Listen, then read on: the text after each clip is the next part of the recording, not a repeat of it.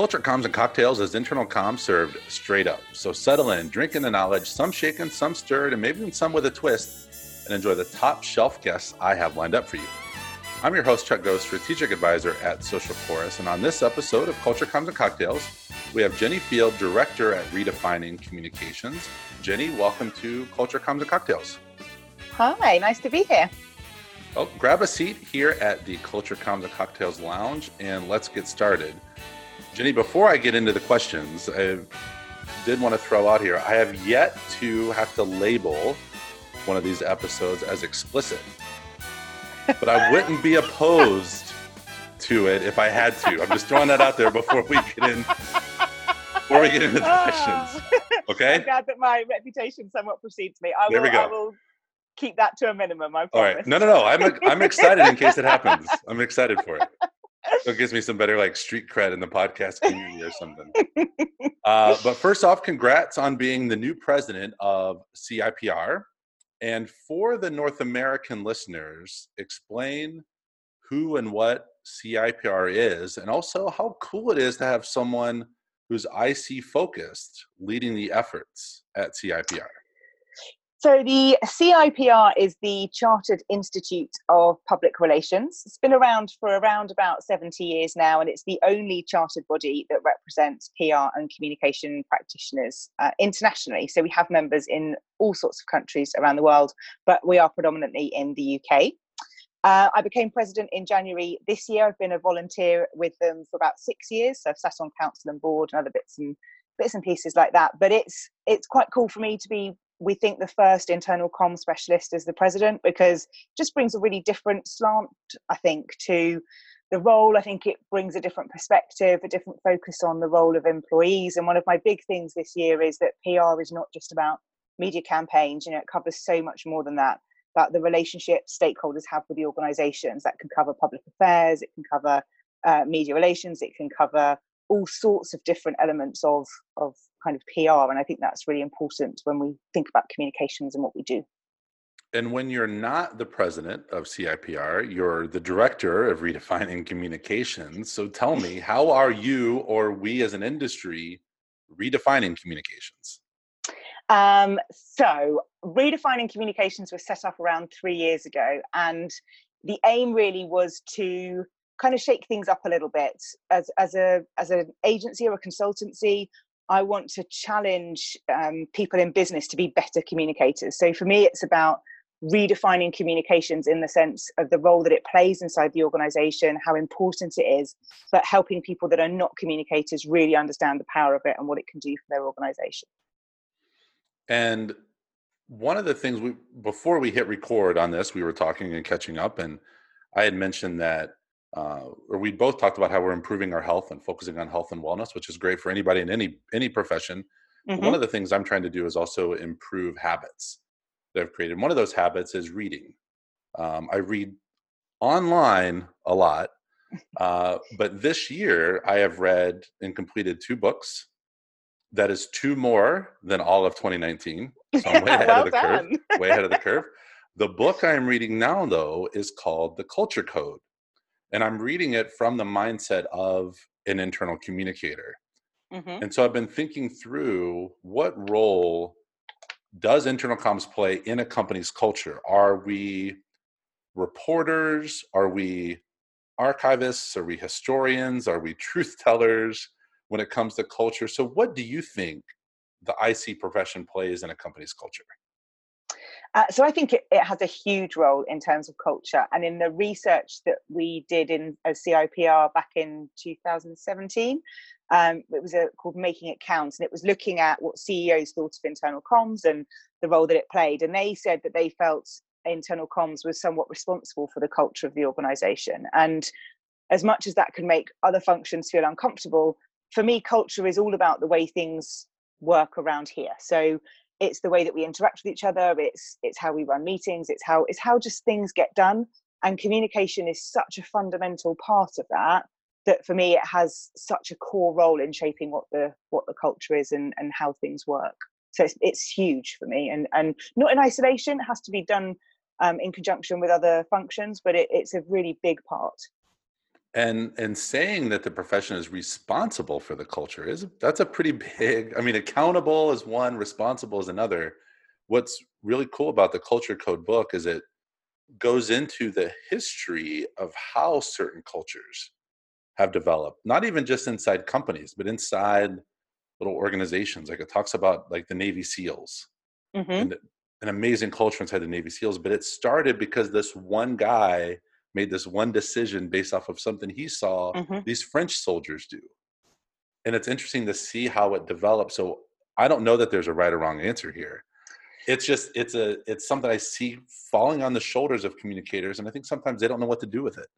And I think there's something in what you've just said then around the leadership playing such an important role. And I'm starting to explore the four enablers of employee engagement and look at the different elements of each four and the weighting of each four. And I'm wondering what the role of leadership plays in that, and how much leadership will change that engagement, whether it's on strategic narrative or integrity or whatever it might be. But I think the leadership does really dictate a culture quite heavily, especially if that leader is particularly strong, either one way or the other. It goes back to there's an older, let's say pre-Trump, pre-Brexit episode of Freakonomics that talked about how important is the president. Okay. What they found, honestly, the president, whoever that person is, honestly isn't really that important. I'm thinking that is going to change because of Hmm. the weight that they have on the conversation, which is what I see happening inside companies. Yes. That leaders are determining the conversations that are happening, which does then impact the culture. They might not, this isn't a vision, values, mission statement thing, but it's a, Hmm. what's the weight they're putting on some topics versus not other topics is having either a positive or negative impact on cultures. Yeah. And the way that they choose to communicate, and all of those things signals so many things about how that organization will run. And I think Um, that's where the internal comms plays a huge role. Is the term is sometimes don't always have it power over the what they're saying, but you do have a little bit of an influence over the how. And I yeah. think And that's it, where that impact is. yeah, and the authenticity piece, I think that's where we can really play a role to help make sure that all of that communication is really genuine. I'm not a fan of the word authentic, so I'll stick with genuine. You know what word I yeah, you know what I'm kind of the same. Genuine works. I like honest. It's Yeah. another simple word. Quite That's simple. good. And one of the reasons we're talking now, not the only reason, but one of the reasons we're talking now is that you are keynoting at Future Comms 2020. So first off, thanks for agreeing to do that and coming over to New York to be a part of Thank that you. event. And second, what will you be talking about at Future Comms? So I'm really excited to be coming over. It will be the first time I'll be talking about the model that I use to help take the chaos out of organizations by helping them communicate more effectively. And that's come from all the work I've done over the years working in-house and as a consultant. But there's kind of three steps to my model, which are understand, diagnose, and fix. And it'll be talking about those three different elements, how they work together, how they link to data, leadership, and people, and just talking about all of the things that kind of go around that to help us get underneath the issues inside organizations to really transform them. And not just organizations, you can do it at a team level, and you can do it as big or as small as you need to do it. But it's about helping communicators have some of those skills to really get underneath those issues that we think are there, but we're not sure really what's causing them. So the example I often give is you can understand you've got a headache, but if you can't diagnose why you've got that headache, then you can't really fix the problem. So if you've got a headache and you just treat it with a painkiller, maybe if it was stress related, you could take some time off. So your fix, if you like, is going to be different depending on what the diagnosis is. So that's what I'm going to be talking about. And funny, you just told that little story at the end because the whole time you were talking, I was like, man, that sounds a lot like what a doctor, like a good physician would do. They Yes. wouldn't just look at the symptom and treat it. They'd be like, okay, what is the root cause? What can we get ahead of so that we don't have worse symptoms and that we're actually Yeah. fixing the problem, not slapping a band-aid over the wound. Yeah, exactly. And what I've found is sometimes, as a communicator, I'll be brought in at the right time, so we'll catch it before it gets really bad. Other times it gets so bad that the phone's ringing because it's really chaotic now, and something's got to give. And that just means it takes longer to fix. Doesn't mean that it's not fixable, just takes longer to do it, because this is about people. Hmm. You can't do that. You can't do that quickly. And there's probably even, you could even think about it this way, because you've got my brain kind of scrambling through some different scenarios of like, maybe this is somewhat timely with the coronavirus, but are there viruses, cultural viruses that run through organizations where people feel a certain way, but only in that certain time because of the things that are going on, knowing that things will get better. So how do you give them those encouraging messages? And maybe that comes back to where leadership comes into play. Yeah, it does, and kind of matching your actions to what you're saying, and there's lots of stuff in there. I mean, I talk a lot about toxic people. That feels very loaded as a term, so sometimes I call them blockers instead, because that's a little bit softer. um, but there are elements like that. You know, you have to look at what's going on inside the organisation that's driving certain behaviours or certain things, because it's hardly ever just what's happening on the surface. That's just a symptom of what's going on underneath. Hmm. And in 2019, you rolled out some really great research. So I'll let you direct people to what the research was and where to go find it and all that, which is great. What I was impressed by was one that you did your own research. Not because I didn't think you could do it, Jenny, but most people don't take the time and effort to do Yeah. that. So I thought that was wonderful. So I want to know, you can talk about the research and where people can go get it, but I want to know, like, what did you learn from really digging into that project that you would like to pass along to communicators? Sure. So thank you for the thank you. It was a great piece of work, and I think when you're as opinionated as I am, you have to stand up and then do something. So I think that's why the research had to happen. The research was about how to communicate with those workers who are predominantly offline, deskless, frontline, whatever term you may choose to use. And it was called Remotely Interested, so people can go and track that down. But the reason for doing it was because there just isn't enough data out there to help us make informed decisions. So even if I think back to the model that I've built around that understand, diagnose, fix, you can't really diagnose something without having the data. So a lot of stuff is based on gut feel, and that's just not good enough when you're having conversations in the boardroom. So the reasons for doing it were to enable people to have better conversations with data. And I think the stuff that I learned in doing it was that it just reinforced for me things that I already knew. So I knew that line managers were really important for communicators. I didn't know that they had an impact on every single channel and every other component part that was going on around communications in the organization. I knew that relevance was important. I didn't know it was what was the contributing factor to noise inside organizations. So I think I think the learning there is about taking the time to step back and really look at what's going on, to have the data to be able to drive the change that you want to make.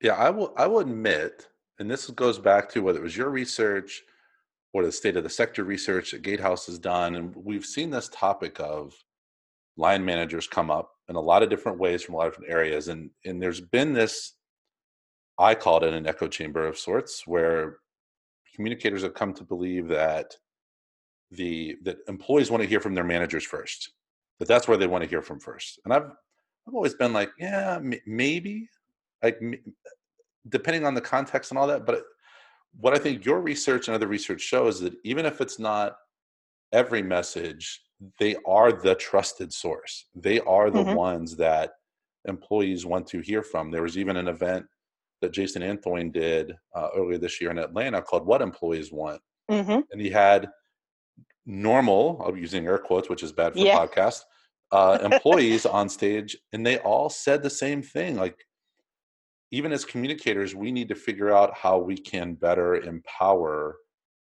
those managers to understand the message, know the message, and I don't even think they sometimes realize that how much employees look to them for Mm. information, inspiration, guidance, whatever that might be. Yeah, and I think you're right. I think it's, that's the whole thing for me, is helping people that don't necessarily work in communications be better communicators, because you can do that. We can train them as communicators. We can spend, half a day with people and help them understand their communication style and how to change that. And hearing from real people at Jason's event, I caught up with Jason just the other day, and we were talking about the fact that so often at events you hear case studies from communications teams, but when you talk to the employees that work there, they have a really different perspective of what's going on. And I think that we have to hear from those people. We have to really be making a difference and an impact that's really making a difference and an impact in the organization, and not just going after the shiny tool or going after what we think is the right thing to do. And I think that's the challenge that we have. We're pulled in so many directions as communicators in-house, that trying to juggle all of that and the budget and all the other things that go with it is really challenging. Yeah, one of the things we talk about at Social Chorus are the big C communicators and the little c communicators. The big C communicators are those that people in their title, with roles you and I had at organizations. The little c communicators are the people who are communicating all the time to various levels of the organization. So how do we empower them and trust them and give them the tools to do it, so that as communicators, it's not that everything has to flow through us. We're empowering them to do the right thing. Yeah, and I think you're right. It's also, for me, if we come back to that culture conversation we were having earlier, is you have to enable them to understand their communication style, so that they know what impact they're having if they're sending emails or they're doing team meetings, or they know how to take a company announcement and change that and make it accessible for everybody. You know, there's lots of different component parts to the communication. It's difference between the stuff that they need to do their job and the stuff that they want to know about the organization. And I think being able to help them look at all of that and have the skills around that is really important. Now, I think the last 2 times we've seen each other, I think it was Vancouver for IABC World Conference. Yeah. And then, so you came across over here. Then I went over there to Birmingham for the CIPR Inside Conference. Yeah. And then you're going to be coming back over for FutureCom. So we're doing a nice little leapfrog back and forth. It's good. Whether it's FutureComs or any of these other events, how do you get the most out of events? And what do you recommend communicators in attendance do to maximize the investment? Because I've seen communicators view events very much like a boondoggle. Like it's a fun thing. It's a chance to get away and have some fun. Nothing wrong with that. I have seen some communicators who are like head in, down, note taking, maximizing that time. How do you maximize that time? So I think it's such a good question, and I think it totally depends on where you are in your career, why you're going to that event, and all of those different things. I'm quite intentional about the events that I go to. I don't have I have the same amount of time as everybody else, but I will prioritize it in the right ways to help me do what I need to do. So I did see you at IABC last year. I'm going back to IABC this year, so I'll be in Chicago in June, and that's because for me that conference allowed me to switch off from everything else, whether it was the time difference or whether it was the fact it was over a few days. I maximized my investment by the fact that I was completely present during that time. So yes, we did have a really good time, and there was lots of drinking and lots of socializing around it. But it was also, I did so much writing and so much thinking and so much strategizing while I was there, that for me is how I get the most investment, is being really present, really focusing, having a notepad where I can sort of draw and scribble in at the same time, so that my brain can go off in all the different directions.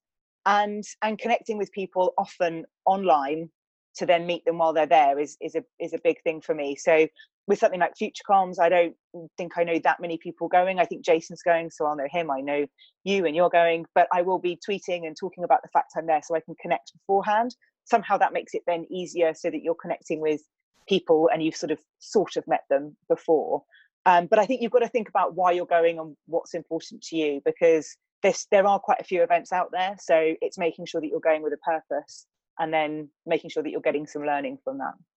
And speaking of going to events and tweeting and sharing, you and I can both be a little noisy online, whether it be LinkedIn or Twitter. True. And because of that, we do end up interacting with a lot of different communicators from a lot of different sizes, organizations, and different parts of the world. I'm obviously in North America. You're in UK. What do you see as a difference between communicators in North America and Europe, just from your experience? Or do you see any differences between the two?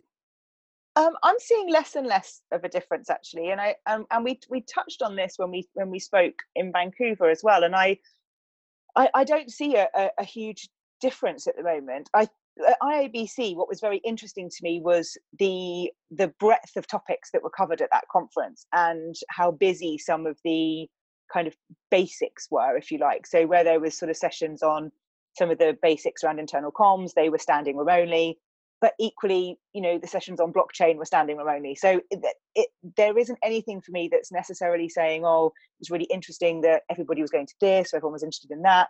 And that's been my only real exposure to kind of that side of the world. So I don't see there being a huge difference, because I think it's easy to be in a bubble of noise on social media. I think people are struggling with understanding people, and I think that's the same wherever you are. And the time it takes to do the stuff that people want to do.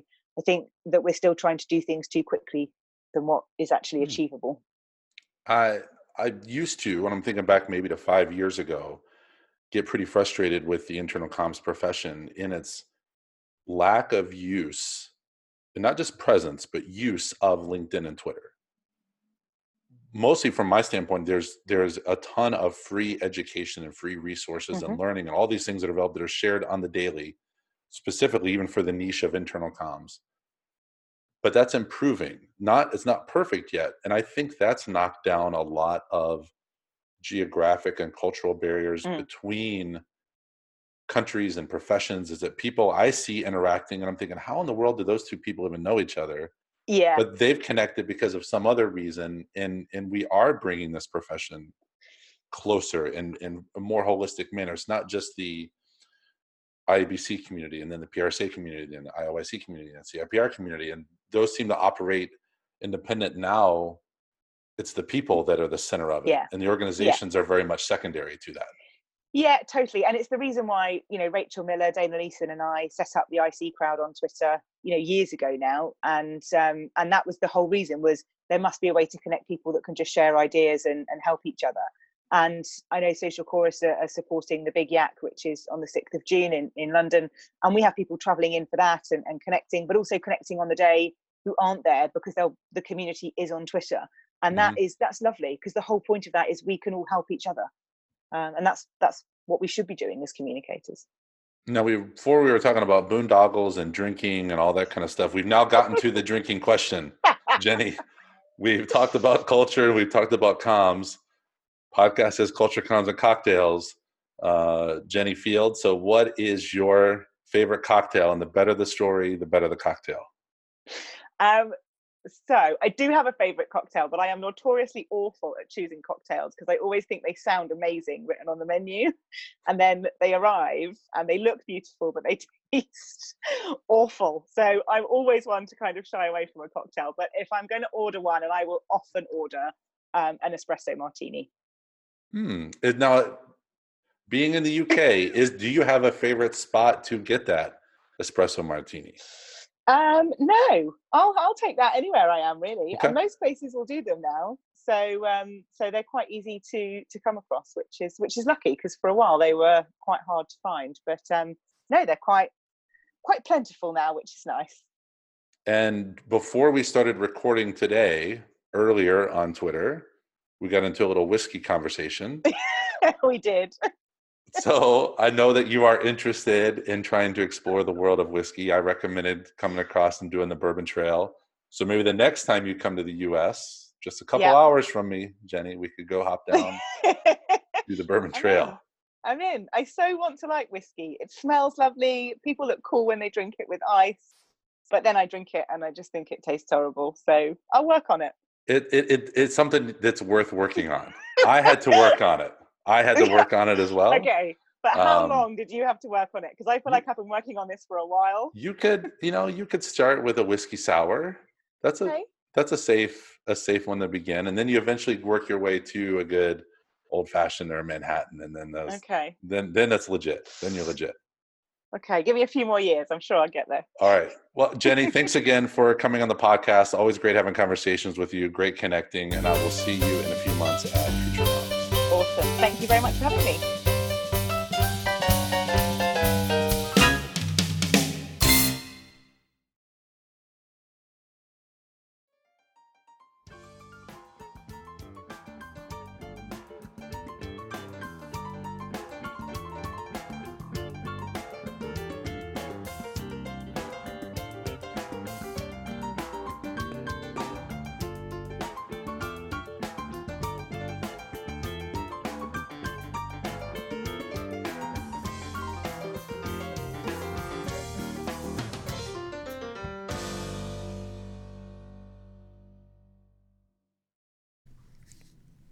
If you enjoyed what you heard from this episode and want to check out others, find Culture Comms and Cocktails on Apple Podcasts, Google Play, Spotify, or wherever you like to listen. And when you do, hit that subscribe button so you don't miss any future episodes. This has been Culture Comms and Cocktails, internal comms served straight up. Thanks for listening.